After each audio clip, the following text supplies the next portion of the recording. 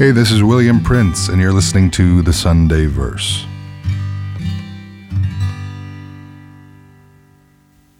I used to look through the Sears Wish book all the time, looking at brand new goalie equipment, looking at guitars, different things like that. What a shame that isn't a thing anymore.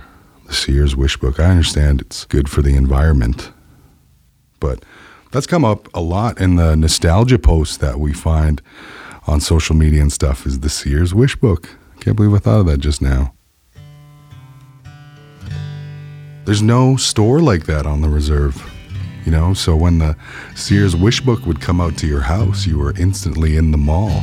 You were a trip to Winnipeg to check out everything there was available. When you see the same thing all the time, no wonder one of those is a refreshing thing in the mind to look at the Wish book. And I remember the Impossible Christmas list, a yellow Game Boy or a Game Boy Color, whatever it was, and like these 6 games, and they're like $59.99 each, and you know, this terrible burden you place on your parents and everything at Christmas time. But there was a tiny bit of joy in that would really lift you. Kind of the mundane days of the Reserve, looking through the Wish book and dreaming, just an outlet to dream. Think about that sometimes. The stunted, maybe inability to dream when you're so far down in sad things like that, things happening all the time that just keep kind of kicking you when you're down. And it's funny how something as simple as the Wish book, and just, I guess that's where it gets its title from, the Wish book. You just wish for these things you didn't have, or think you need, really. I think that's the difference. You think you need these things.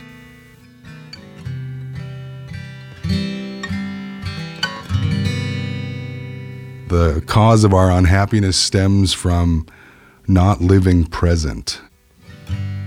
Once I have more money in the bank account, once I have my own house, once I'm playing shows all the time, once I'm any number of things, I'll be happy then, you know? That was such a changer for me. I feel like you actually just hit on so many different things that I've been thinking about when I've been listening to your record. Even just the word wish. There's like a bunch of songs that talk about your dreams, your wishes, your hopes. Definitely wishing is a huge part of the record. I think of my son, it really all stems from fatherhood now, and I like to believe it's an altruistic view that we as parents, you know, lay down our lives for the best for our children. Maybe I'm such a new parent still that I'm, you know, got that shine on me or whatever. I feel like where I want to help my child along and see him become everything. And that's the way my parents were. And because of that, I'm more fascinated now. I'm already like jumping way ahead, which I shouldn't do. Like, imagine when we're 25 and buds and like really, you know, like he's three right now. And this is like the best time that will disappear for the longest. 1 to 10, that only happens 1 to 10. Because then you're kind of yourself for the rest of your life anyway, and you get to know your children. And I was always a dreamer and a schemer in a way. My dad was the same way. He was always making up ways to help our lives along, and I realize now, make money and do things like that to, you know, feed your family and stay afloat.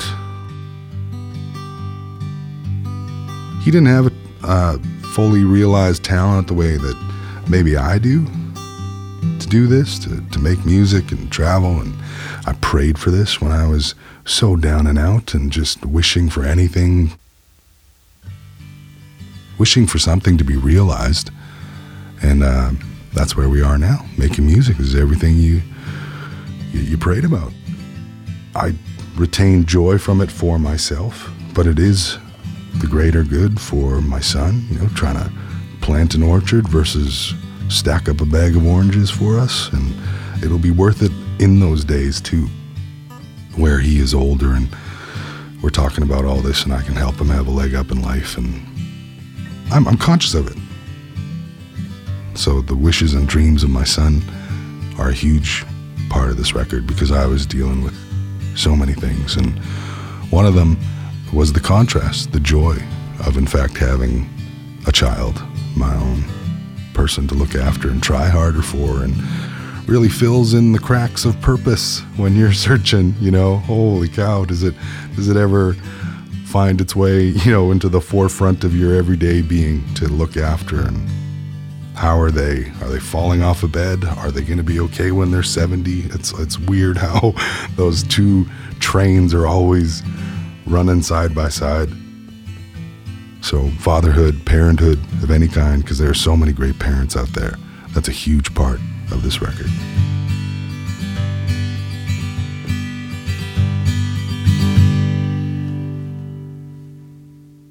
I'm William Prince. Thank you for listening to the Sunday Verse. From my album Reliever, this is That's All I'll Ever Become.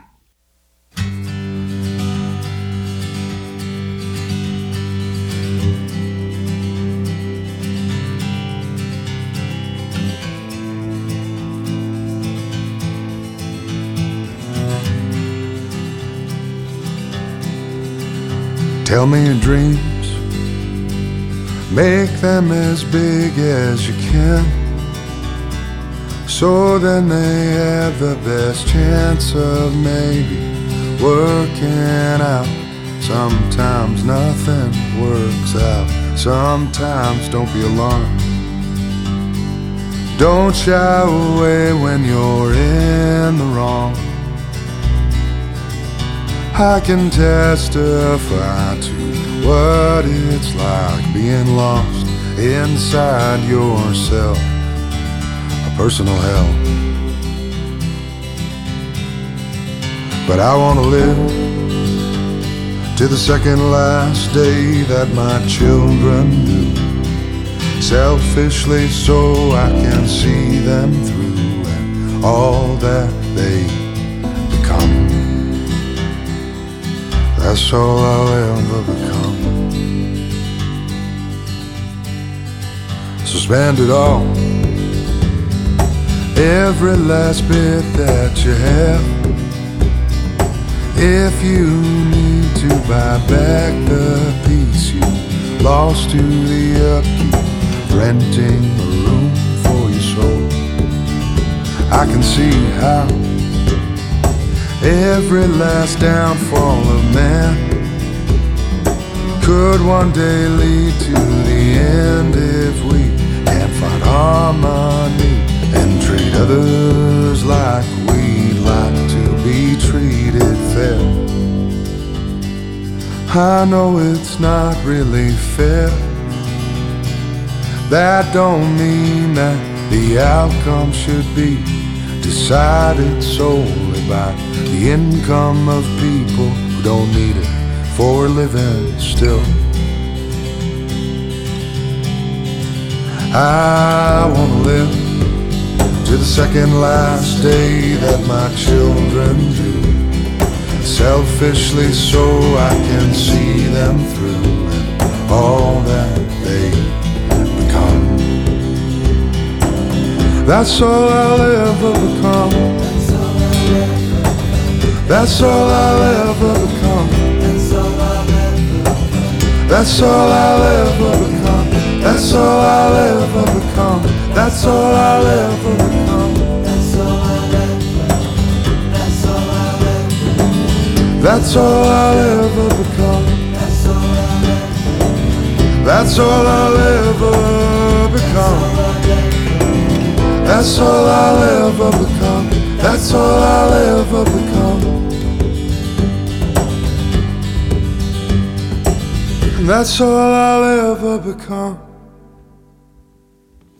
That's all I'll ever become. That's all I'll ever become. That's all I'll ever become.